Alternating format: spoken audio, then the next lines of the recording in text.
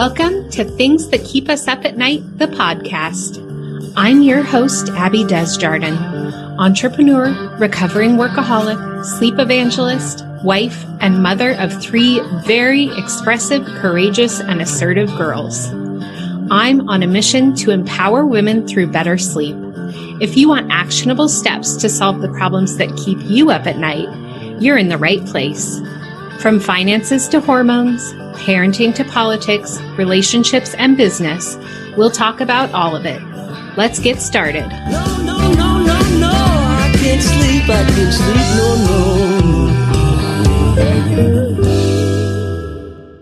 no. Before getting into today's episode, I want to recognize that not everyone has the ability to create their own schedule or work from home. If you don't have this flexibility, there are still small changes you can make to get better sleep. Next week, I'll be introducing a new resource to pinpoint what your first step to better sleep is, regardless of your work schedule. Hello, and welcome to episode number 14 of Things That Keep Us Up at Night. Last week, we talked all about chronotypes. And today, we are going to talk a little bit more about chronotypes, something that I call chronotype envy, and how chronotypes have played a large part in shaping our modern day work schedule. So if you didn't listen to episode number 12, chronotypes are the classification of the general timing of your biological clock.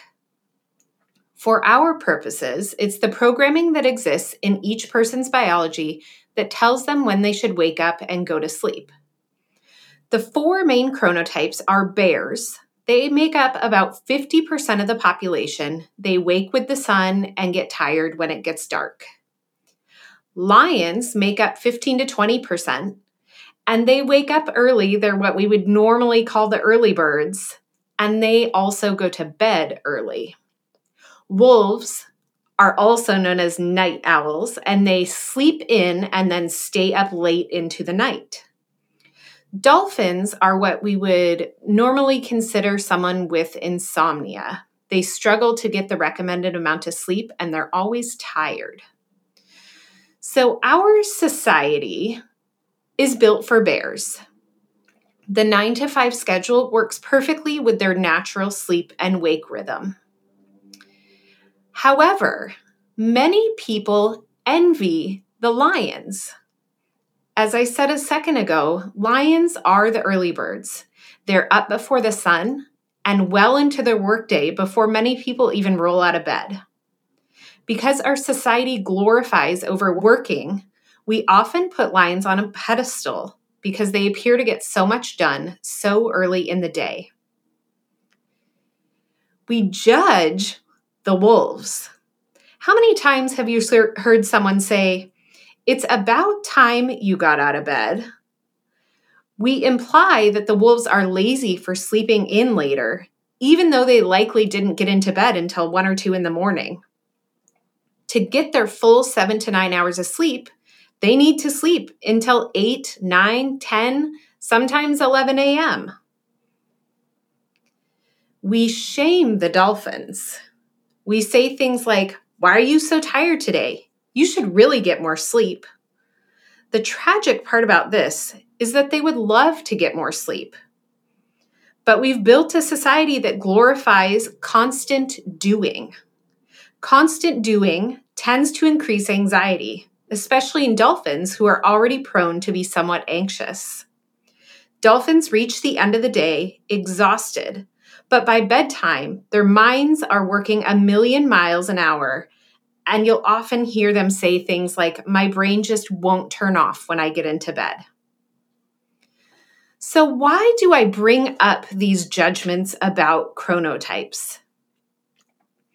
I think when we hear these descriptions, it's easy to identify with one type, but wish that you were another type. It's somewhat of a grass is always greener scenario. So let's talk about why this envy exists. While many feel their chronotype or sleeping patterns are the issue, this envy is often exacerbated by inflexible work schedules and the glorification of overworking in our society. Chronotype envy is a byproduct of your schedule not being in alignment with your body's need to rest. Why are we conditioned to sleep around our work schedule and not work around our sleep schedule? As a society, we've created little room for people to live the lives that are best for their health. We value overworking, sacrifice, and live by mantras like push through the pain and hard work beats talent if talent doesn't work hard. We glorify people like Bill Gates, who says, I never took a day off in my 20s, not one. We need to stop glorifying the struggle. I don't mean that we should stop celebrating people's grit and resilience, or that we need to stop celebrating the complex and creative work of people with a dream that they are working to realize. These are all important things in life. What I mean is that we need to stop bragging about only sleeping a few hours every night, as if that makes people more worthy of success. We need to stop glorifying the leaders who work 20 hours a day, 7 days a week, and then expect the same from their employees. Stop glorifying people working so much that they become debilitatingly ill. Why do we feel like the measure of someone's worth or the quality of their work is evident based on the number of hours they work in a day or a week? Science tells us that the opposite is true. Studies have shown that past a certain number of hours in a day or a week, you actually become less productive. The decrease in average productivity with increased hours can be explained in a couple of different ways. First, it may be that employees simply become much less efficient due to stress, fatigue, and other factors. And their maximum efficiency during any given workday may become substantially less than what it was during normal work hours. Overworked employees may simply be less productive at all hours of the workday, even so that their average productivity decreases to the extent the additional hours they are working provide no benefit. The other is that overwork often leads to sleep deprivation. And we know that reduced sleep is known to negatively impact productivity at all hours of the day. This idea is related to Parkinson's law, which states that work expands so as to fill the time available for its completion.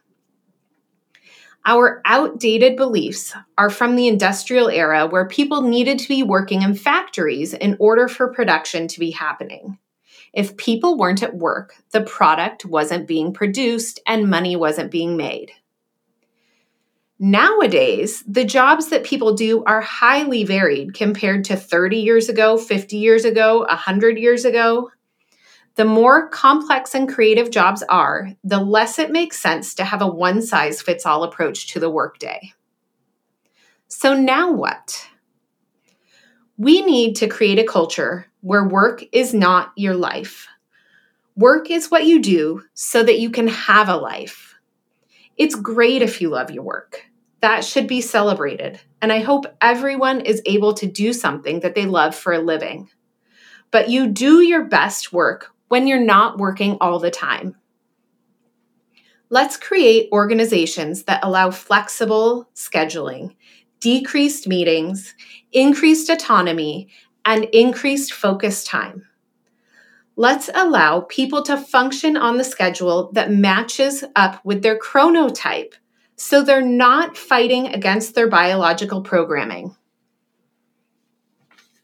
Imagine what kind of inspired work someone could produce if they were actually functioning in a way that worked with their body instead of constantly fighting against it.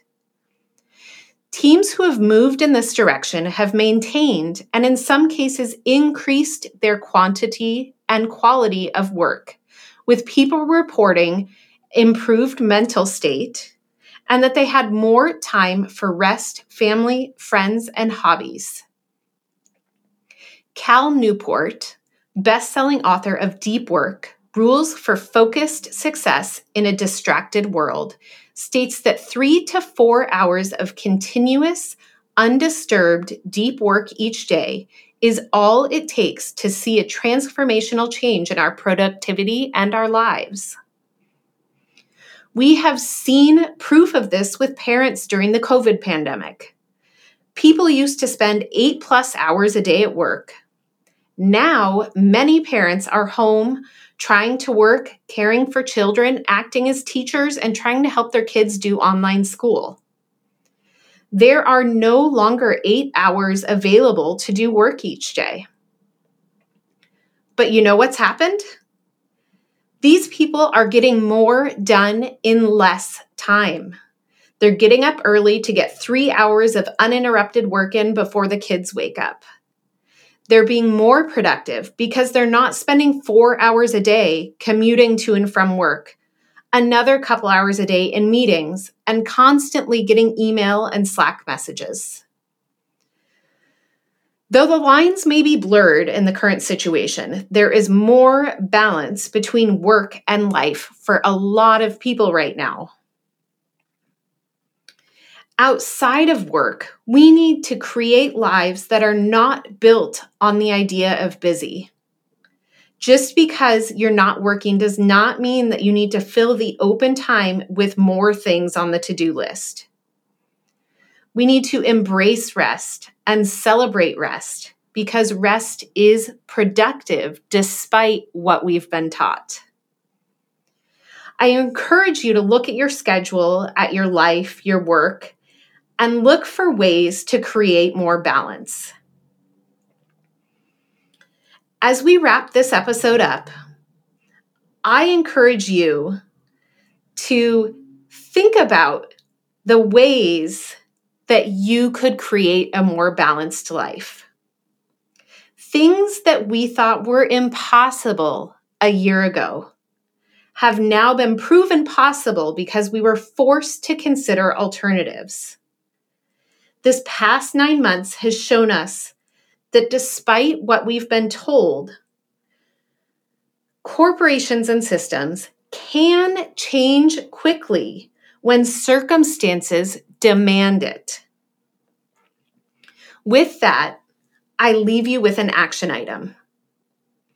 If your day could look exactly how you want it to look, what would it look like? Take a minute to think about that. Maybe even get out a piece of paper and write it down. If your day could look exactly the way you wanted it to, what would it look like? Thank you so much for listening today, and I'll be back next week with a brand new episode. Thanks for listening to Things That Keep Us Up at Night. If you like this episode, please visit us at thingsthatkeepusupatnight.com or subscribe and leave me a review wherever you listen to your podcasts. Have a great day.